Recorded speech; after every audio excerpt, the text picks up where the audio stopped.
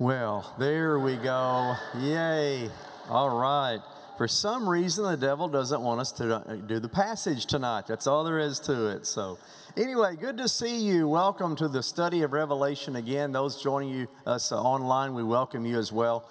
And it's a joy to be with you tonight. Last week we got started with the introduction, and I hope it kind of maybe shed some light on the book and the study coming up. Hopefully it did, and we'll get started tonight. We see the first vision. There are more than 60 visions in Revelation, and we're looking at the first of those tonight. So glad that you're here. Turn with me to chapter 1, start in verse 4. We'll do the entire chapter tonight, and we'll get started. So let's pray together. Father, thank you tonight for the opportunity to study your word together. Revelation is an awesome book. I pray that you'd give us understanding. I pray, Lord, that you'd help us in every way possible tonight with the Spirit's help, Lord, to understand, to dig in, to see what is there so we can apply it to our lives. God, thank you for everyone who's here. I pray that you'd bless those who are online as well, and may you receive the glory. In Jesus' name I pray, amen. All right, well, we begin tonight with a pop quiz from last week. So 10 questions over last week's introduction. So we saw last week there were 3 main problems in the 7 churches of Asia Minor, and there were 3 images that addressed each of those problems. So what was the problem of the image of the beast? Oh, you people are killing me. We're going to have to go back and study introduction again. So, no, you're right. You're right. Persecution, the Roman Empire was the beast. What was the false prophet? False teaching. That's exactly right. False teaching. So you have persecution of the Roman Empire, false teaching, and then what was the prostitute? Cultural approval. Now you're doing great now. So that's good. So those are the 3 issues that are addressed in the book of Revelation. So anytime you see the beast, that's the Roman Empire persecution. Anytime you see the false prophet, it's false teaching that's prevalent in the church. And anytime you see the prostitute or the harlot, as it's mentioned, that is the cultural influence or the cultural approval they're trying to get. So we see all 3 of those even today. We'll talk more about that as we go along. What does the word revelation mean? Unveiling, exactly right. Apocalypsis, the Greek word. It means to unveil or to uncover. How many visions are in the book? More than 60. That's exactly right. How many references to the Old Testament? Oh, you're looking at your notes now. That's not fair. More than 340 references to the Old Testament. Is it Revelation singular or plural? Singular. Don't say revelations. It's the revelation of John. I listed a long list of Roman emperors last week. Who was the crazed emperor that that Revelation was written during his reign? Domitian, exactly right. And then what's the difference between exegesis and eisegesis?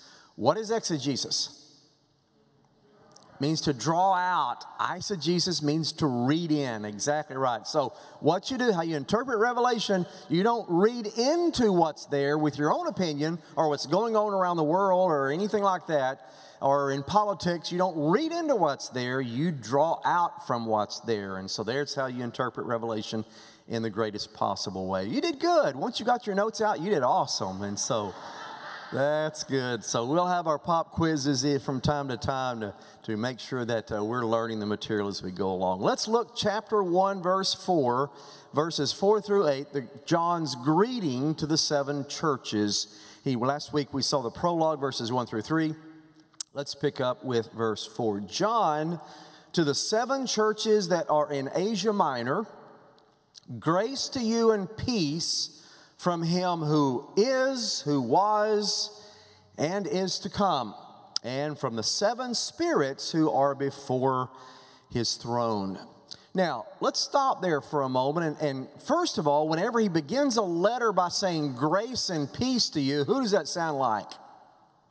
Sounds like Paul, doesn't it? Paul began his letters, grace and peace to you. Why did they do that? Grace was the Greek greeting, Irene. Peace, shalom, was the Hebrew greeting. So that's to the Greeks and the Hebrews, all the believers, both Jew and Gentile, I'm greeting you. So it's a greeting, grace being the Greek greeting, and shalom being the peace or the Hebrew greeting. So that's why Paul and John did it in Revelation as well. From who? Jesus, the one who is, who was, and is to come. So what he's telling us is Jesus is eternal. Now, think back for a moment, all the way back to the Gospel of John. How did John begin his gospel? In the beginning was the Word. He began it with the eternal nature of Jesus. Jesus did not have a beginning, does not have an ending. He is eternal. That's how he began the Gospel of John. That's how he begins the Revelation. Greetings, grace and peace to you from the one who is, who was, and is to come, always has been, always will be. He is eternal. So he begins Revelation the exact same way that he began the Gospel of John. Now, then he says, and from the 7 spirits who are before his throne. Who are they? What spirits are before the throne of God tonight in heaven? Well, we know of one Holy Spirit, not 7 spirits. Because of this one phrase, charismatics and some Pentecostals believe there are 7 spirits, not one Holy Spirit, but 7. You have a spirit of prophecy and a spirit of discernment and a spirit of peace and all that. That's not what he's talking about here. Also, there is the belief in First Enoch, which is a non-canonical book, that there were 7 different angels that hung around the throne of God. I don't think he's talking about that either. 7 in Scripture, especially Revelation, is the number of perfection or completion. So I believe that's what John's way of saying, I saw the Spirit of God in his fullness, in his complete nature, standing before the throne, and he greets you. So he's saying here, grace to you, greetings from Jesus and the Holy Spirit who are around the throne. So you have the Trinity, right, to begin the book of Revelation. The Trinity, Father, Son, and Holy Spirit. Go to the next verse 5. And from Jesus Christ, the faithful witness. The word's martyr, one who dies for the faith. That's what he did. The firstborn of the dead and the ruler of the kings on earth. Now, what does it mean, firstborn from the dead? Jehovah's Witnesses and Mormons both believe, the phrase twice is mentioned twice in the New Testament, that Jesus is firstborn of the dead. They both believe that, Jehovah's Witnesses and Mormons, that he was born at one time and didn't exist at one time. We believe he was born on earth, but before that he existed in heaven for eternity past. They believe he is not eternal. He's not God. Jesus had a birthday. He didn't exist before that. And they use this verse and the one in Colossians 1:18 to try to prove that the firstborn of the dead. In other words, he had a birthday. But what the word firstborn, prototokos, literally means is first of a rank. Doesn't mean that you didn't exist at one time. It meant first in rank. So Jesus is. He is first in rank of all humanity. And that was declared in Colossians. It's declared here. Firstborn in rank of everyone who has been born. He's first. And the ruler of the kings on earth. Now, there are a lot of people today that the rulers of the earth are Putin or Biden or Kim Jong-un or Justin Trudeau, or those are the rulers. No, those aren't the rulers. Those are the figureheads, but the ruler is Jesus. It says it right here. Jesus, firstborn of the dead, and the ruler of the kings on the earth. So we know right away, established very first thing in Revelation, that what appears to be going on in our world is not really going on. There is a spiritual realm behind what you see where God is in control and he's the ruler. He just allows men from time to time and women from time to to have thrones, but they're not the rulers. He's the ruler. Then continue on verse 5. To him who loves us and has freed us from our sins by his blood. Look at the order of that. He loves us, then he freed us. Past tense there, by the way. So notice the order there. It's important. Not that he freed us and then he loved us. He loved us, then he freed us from our sins. Why is that significant? Because it shows us that he loves us even when we're dirty, when we're not cleansed from sin. He loves us before we could ever love him. He loves us before we're clean. Now, those of us in church, we kind of have the image, well, he loves me now that I'm saved. He loves me a little more now that I'm saved. No. He loved you just as much before you were while you were lost. So he loves you first. He freed you second. So notice the order that's significant there because it tells us something about Jesus. He loved you even while you were dirty, dead in sin. He still loved you even then, enough to free you from that. Look at verse 6. And he made us a kingdom of priests to his God and Father. To him be glory and dominion forever and ever. Amen. What does the word amen mean? So be it. It means also truth. So whenever someone says amen, you're saying truth. Truth has just been spoken. And so you'll see that phrase over and over in Revelation, John declaring truth what I just saw. And he said it here, verse 7. Behold, he is coming with the clouds. This is now an immediate reference to Jesus coming again. We're getting into it fast. Here's his coming. He's coming with the clouds. Now think back for a moment. In the Old Testament, whenever God showed up, he showed up in a cloud. Clouds represented his presence and his glory. Cloud would lead the Israelites. A cloud met with Moses on top of Mount Sinai. A cloud appeared before the Israelites. God spoke out of a cloud.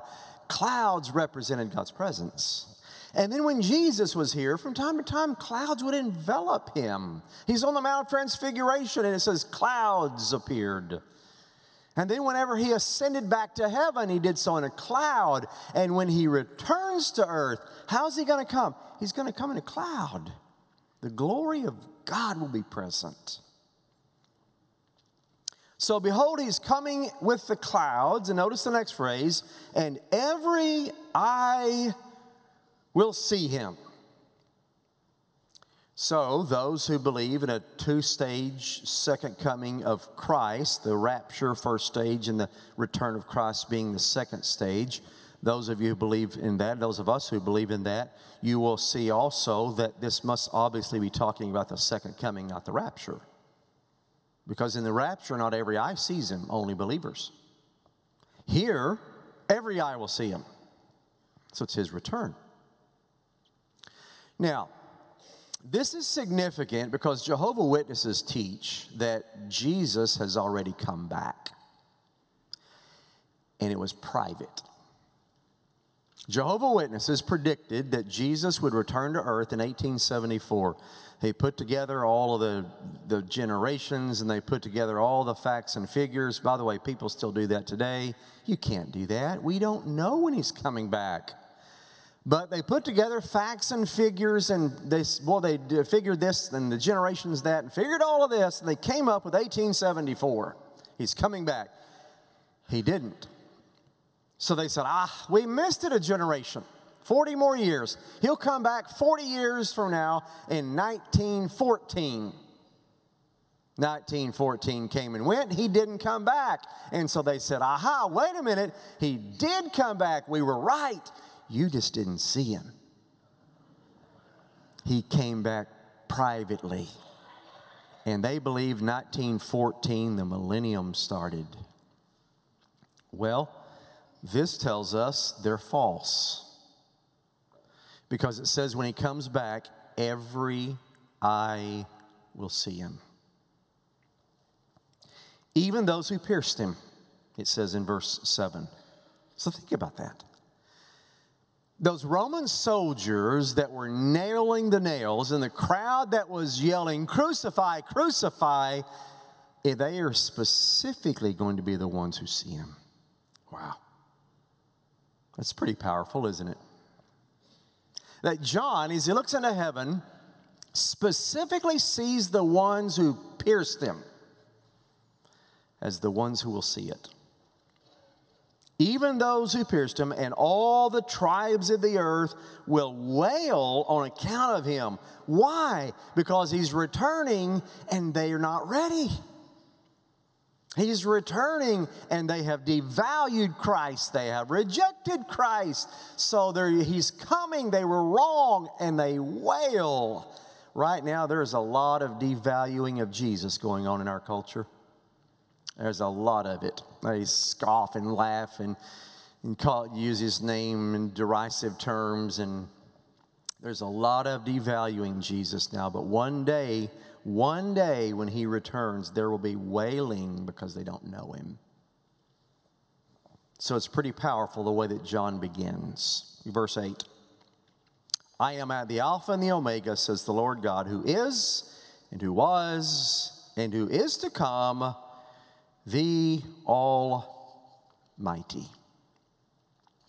I was in a business this afternoon and there was a lady sitting there. She said, God Almighty. She's right. She just used it in the wrong way. Because John, I thought immediately of this verse when she said it. The word Almighty is an interesting word. It's the word Pantocrator. It literally means the one who has his hand on everything. She was right. He's got his hand on everything. I was about to say that and she left. He's got his hand on everything. We are told he is God Almighty. Just don't use that in a cursing way. But she was theologically accurate. He has his hand on everything. What a way to begin Revelation. Now, here's what I find interesting. A lot of people, when they study Revelation, they want to jump right into how's it all going to end. John doesn't do that. He begins by telling you who he is. Not who we are. Not what's going to happen. Not what are some things, where's China in here and where's all the politics in here and where are all the nations and what's going to take place. We'll get into that. But he begins the revelation not with what probably you want to know, but he begins it with something more important. Who Christ is. So what a great way to begin. Now let's go to letter B on your outline, the vision of the Son of Man. Now he has a vision. He sees Jesus. Verse 9.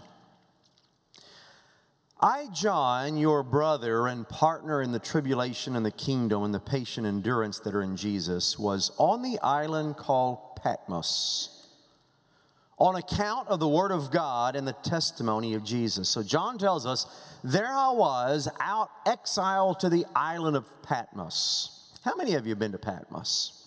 Quite a few of you. You've gone with us on our trips there that we've gone over there. Whenever we go to Greece and retrace Paul's missionary journeys, we always take a boat tender 40 miles over to the island of Patmos. Patmos, in biblical days, was the Alcatraz of San Francisco. It was out in the ocean. It was an island in the ocean that served as a prison. A jail without bars. You didn't need bars. The currents are too swift to escape and swim 40 miles, and the sharks will get you before you get to land. And so there it is out in the Aegean Sea and the island of Patmos. So whenever they would want to banish someone to prison, the emperor, it had to be a really hard offense because it was hard labor. They banished you out to the island of Patmos where all that you had to do was work in the quarries. It's just a marble island, 10 miles long, 6 miles wide. And it's mostly marble and it's very hilly. And so they would work in the quarries there, and that's all there was to do. Not a whole lot to do there today, by the way. There's about 3,000 people that live there, and there's not a lot to do except go down to the beach or look at the windmills or go up to the cave where John had the revelation, but that's about it today. There is a medical center there on Patmos today. They treat nothing but first aid. If you have something first aid can't treat, they fly you over to Ephesus area in Turkey. But Patmos was used as a place where prisoners were banished and left to die. So Domitian hated John's message of Jesus so much, he banished him in the year 90 AD to die on the island of Patmos. And he thought, if I banish him to the island of Patmos, we will not hear from John anymore. Boy, was he wrong. We're studying him 2,000 years later. You can't silence God. He tried. So he banished him. Did John ever make it off the island?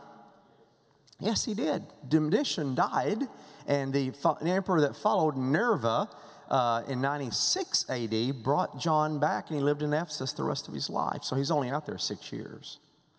So he was on the island of Patmos, and he said, I was out there because of my testimony of Jesus.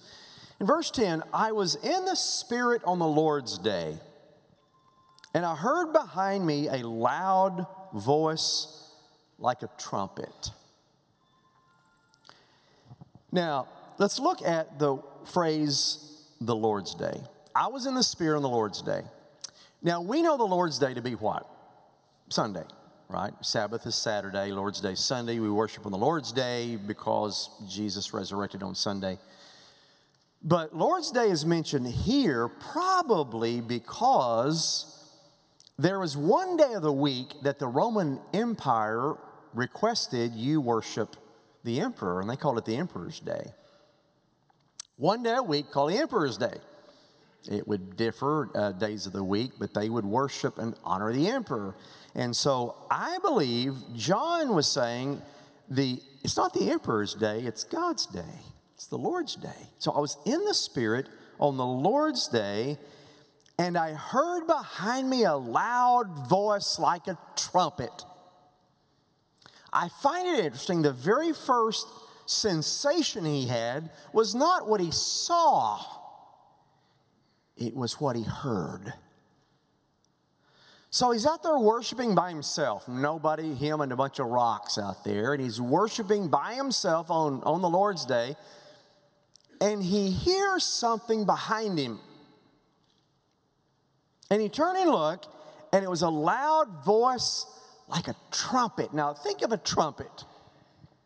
I don't think of a voice like a trumpet. I think of a trumpet as something that blares out. A voice that was so powerful. It blared like a trumpet, and it said, John, write down the words you're about to receive. Write them in a book and send them to the 7 churches. To Ephesus, to Smyrna, to Pergamum, to Thyatira, to Sardis, to Philadelphia, and to Laodicea. So the very first message John received was a hearing from the voice, Jesus, that said, write down what you're about to see. And he didn't say send it to Garland. He said send it to these 7 churches of Asia Minor. So they got it first. So for us to know what it means for us, we have to know what it means to them. Why the 7 churches? Why these 7 churches? Well, been several theories. One say because those are the places that had the post offices. Well, these were the 7 postal districts of Asia Minor. That's possible. Some say because if you look on a map and you target each one of these 7, it makes a circle. And it does. It makes a circle. So with these 7, he's covering the entire Roman Empire. Maybe. That's a possibility as well. Another theory is because 7 is the number of completeness. I mean, it is, but why these 7?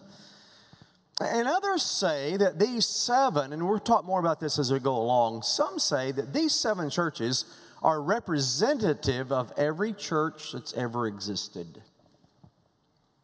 that we are one of the 7. That every church out there is one of the 7. That's a very popular theory. Is it true or not? I'll give you pros and cons as we go along. But that's one theory, is that these 7 are representative of every church that's ever existed. And that's why. But probably it's because those were the 7 that completed the entire Roman Empire, because that was the known world, known region of their time. By the way, Philadelphia today is Amman, Jordan, by the way. Not all of these have cities that correspond to cities today. Philadelphia does. It's Amman, Jordan. But I also find it interesting that whenever the Apostle Paul wrote, he also wrote 7 letters to 7 churches. Right? Rome, Corinth, Galatia, Ephesus, Philippi, Colossae, Thessalonica. He wrote 7. So maybe it is the number of completeness. Verse 12. Then I turned to see the voice that was speaking to me, and on turning I saw 7 golden lampstands. Now, what were the lampstands? Let's look at verse 13 first. In the midst of the lampstands, one like a son of man, clothed with a long robe and with a golden sash around his chest. Now, we're going to see in a moment that was Jesus. But what are the lampstands? Actually, the lampstands, the word is menorah, as it was Jewish menorahs as we know them, but he saw 7 separate ones for the 7 churches. If you go back to the Old Testament, there was one lampstand that had 7 lamps in Exodus 25, 31 to 37. Here you don't have one lampstand, you have 7 lampstands. And the light doesn't come from the lampstand, but from the lamps. The lampstand merely makes the light visible.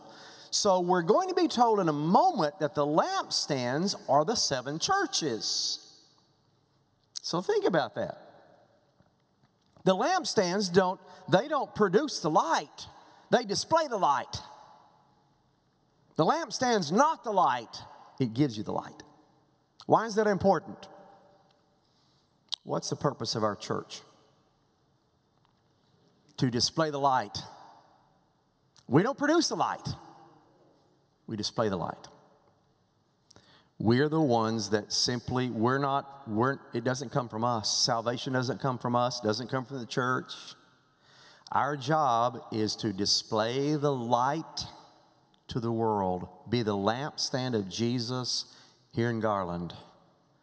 So that is our task, to be the lampstand, not to be the light. He's the light. We just display the light. So Jesus is standing in the midst of the lampstands, one like the Son of Man, and he has on a long robe. That's interesting, a long robe and a golden sash. It's interesting because they didn't wear long robes in those days. The only time you wore a long robe was if you had what we know as retiring. You stop working. You don't work anymore. Then you wear a long robe because it shows honor and dignity, shows that you're not in the workforce anymore. If you go out to work in that day, you wore something to work. But when you wore the long robe, you have ceased from your work. So he saw Jesus in heaven, who had ceased from his work. He's now with dignity and with honor. And he had a golden sash around his chest. Who wore golden sashes around their chest? The great high priest. What was the great high priest's job in the tabernacle in the Old Testament? Well, he would go into the lampstand and he would tend it. Every day he would go in and he would fill it with oil, and he would clean out the soot, and he would trim the wicks, and he would inspect it very closely, and he would care for it so the light could burn continually. So what does Jesus do for the lampstand here, the church? Well, he takes care of us daily. He fills us with oil. He cleans out the soot. He trims our wicks. He inspects us closely. He cares for us so we can burn the light daily. That's his job among the lampstands. Verse 14. The hairs of his head were white. That meant dignity and honor. Like white wool, like snow. His eyes were like a flame of fire. His feet were like burnished bronze, refined in a furnace. And his voice was like the roar of many waters. This is the only physical description we're ever given of Jesus in the New Testament. Did you know that? We always think, well, he had long hair, he had a beard, he had olive skin. We don't know those things. We're not told in the Bible what he looked like. This is the only description we're given of what he looked like. Verse 16, and in his right hand, that was authority, he held 7 stars. Who are the 7 stars? They're the leaders of the 7 churches. So he's holding the leaders in his hands. Boy, that's my prayer here at this lampstand. Jesus hold us as leaders in his hand. We need him. We need to be in the middle of his hand. And from his mouth, verse 16, came a sharp, two-edged sword, and his face was like the sun shining in full strength. The sharp, two-edged sword, that sounds familiar, right? Wrong. The two-edged sword in Scripture was the Bible in Hebrews 4:12, right? That's the different word. It's a different word that's used. The word that's used in Hebrews 4:12 for the Word of God is a two-edged sword was the word that meant dagger. It's the one that Peter had when he cut off the ear of the high servant. It's called a makarai. It's a dagger. It's for precise work. It's for cutting things. It's for whittling. It's for doing things you need done. You just carried it in your belt. It was very small. But that's not the word used here. Different words used here. This is the word that is used, rampeia. A rampeia was a large, long sword. And that wasn't used for precise work on a daily basis. That was used for war and battles. When you're going to an enemy and you need to destroy the enemy, you took the rampeia. So whenever John saw Jesus, the vision, and out of his mouth came not just a little precise little knife, a sword that destroyed. It came for battle. You see, folks, the first time Jesus came, he came very obscure, very humble. Second time he comes, he's a mighty warrior because he's given every one of us opportunity to receive. He's coming as a mighty warrior, and in his mouth is the sword that destroys in battle. So John looked, his hair, his eyes flaming like fire, his feet like burnished brass or bronze. He speaks and it's like a waterfall cascading where you can't even hear yourself. And his mouth, his sword comes out. And then you try to look at his face, it's like trying to look into the sun. You can't stand it. And John said in verse 17, when I saw him, I fell at his feet as though I were dead. What a vision that strikes you dead. Now hold on for a second. John was a disciple of Jesus, right? James and John. So he saw Jesus walking beside the sea, and Jesus said, follow me, and he laid down his nets and followed him. And for the next 3 years, he was with him 24/7. And now, he hadn't seen him for 60 years. John hadn't seen Jesus for 60 years. He ascended in 30 AD. It's now 90 AD.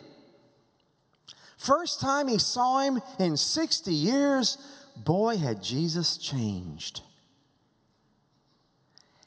And the sight was so powerful, he said, I fell down like I was dead. By the way, Charles Spurgeon said, "You're never more alive than when you're dead at the feet of Jesus." But he fell down as if he was dead.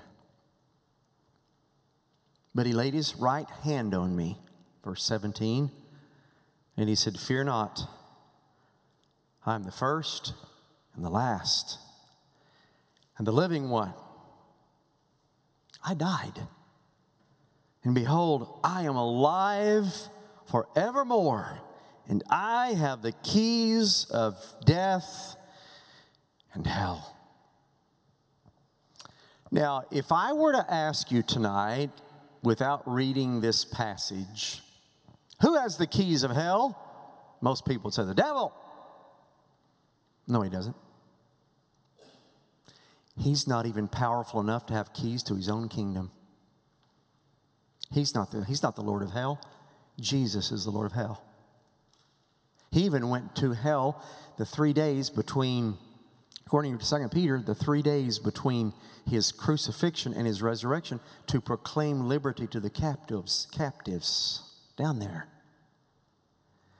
And so he is the one with the keys to hell, not Satan.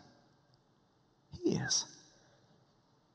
So, verse 19, he says, "Write, therefore, the things that you have seen, those that are to take place after this." So, some people say that he is kind of setting up an outline for the remainder of the book. And if you look at the first 3 chapters of Revelation, it's basically the messages to the churches. Once we get to chapter 4 through 22, it all changes. It's more about things to come.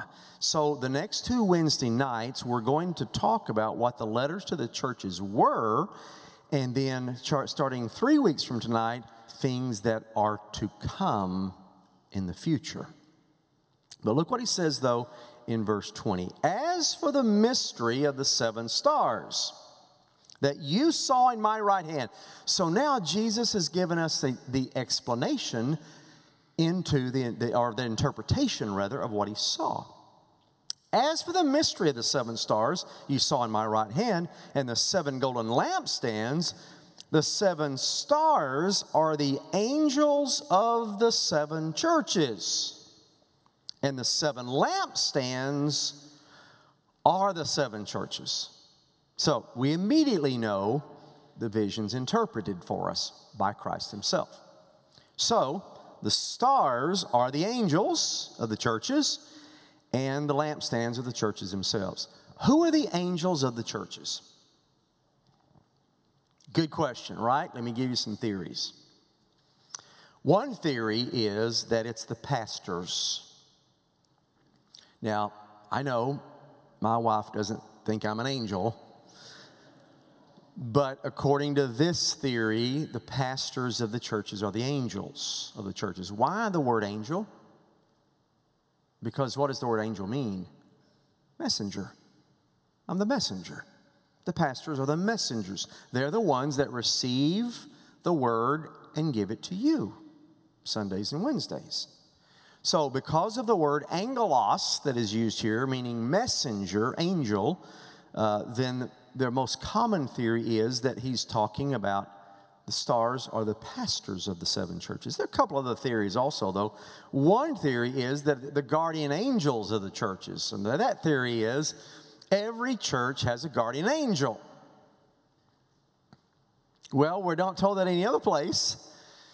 But those are saying, aha, that's the angel of the churches. God assigns a guardian angel to every church out there. And so some of you may have heard that theory before. How many of you have heard that theory? Okay, all right, some. So that theory's out there, that every church has a guardian angel, but we're not really told that other than here. Another theory is that these are representatives, so it could be any leader. It doesn't have to be the pastor. It could be any leader of the church, could be the angel of the church. But the most common theory is, because the word angelos that's used, that he says, he gives a description, the 7 stars I was holding in my hand are the pastors of the churches, and the 7 lampstands are the churches themselves. So, we begin tonight by looking at John on the island of Patmos on the Lord's Day, hears the vision, sees Jesus for the first time in 70 years, falls down dead at his feet, and Jesus says, get up, I'm going to give you a message that you need to give to my people. And so starting next Wednesday night, we will start looking at the church at Ephesus, and then Smyrna, and then Pergamum, and we'll make that circle all the way around the Roman Empire, because each church is unique and different. And I think you'll see some parallels today of what's going on in our world. Then starting in chapter 4, we'll start looking at things that will begin to happen in the future. All right, any questions or comments before we close? All right, good to see you tonight. We will continue on next week in chapter 2. Let's pray together. Father, thank you tonight for your word.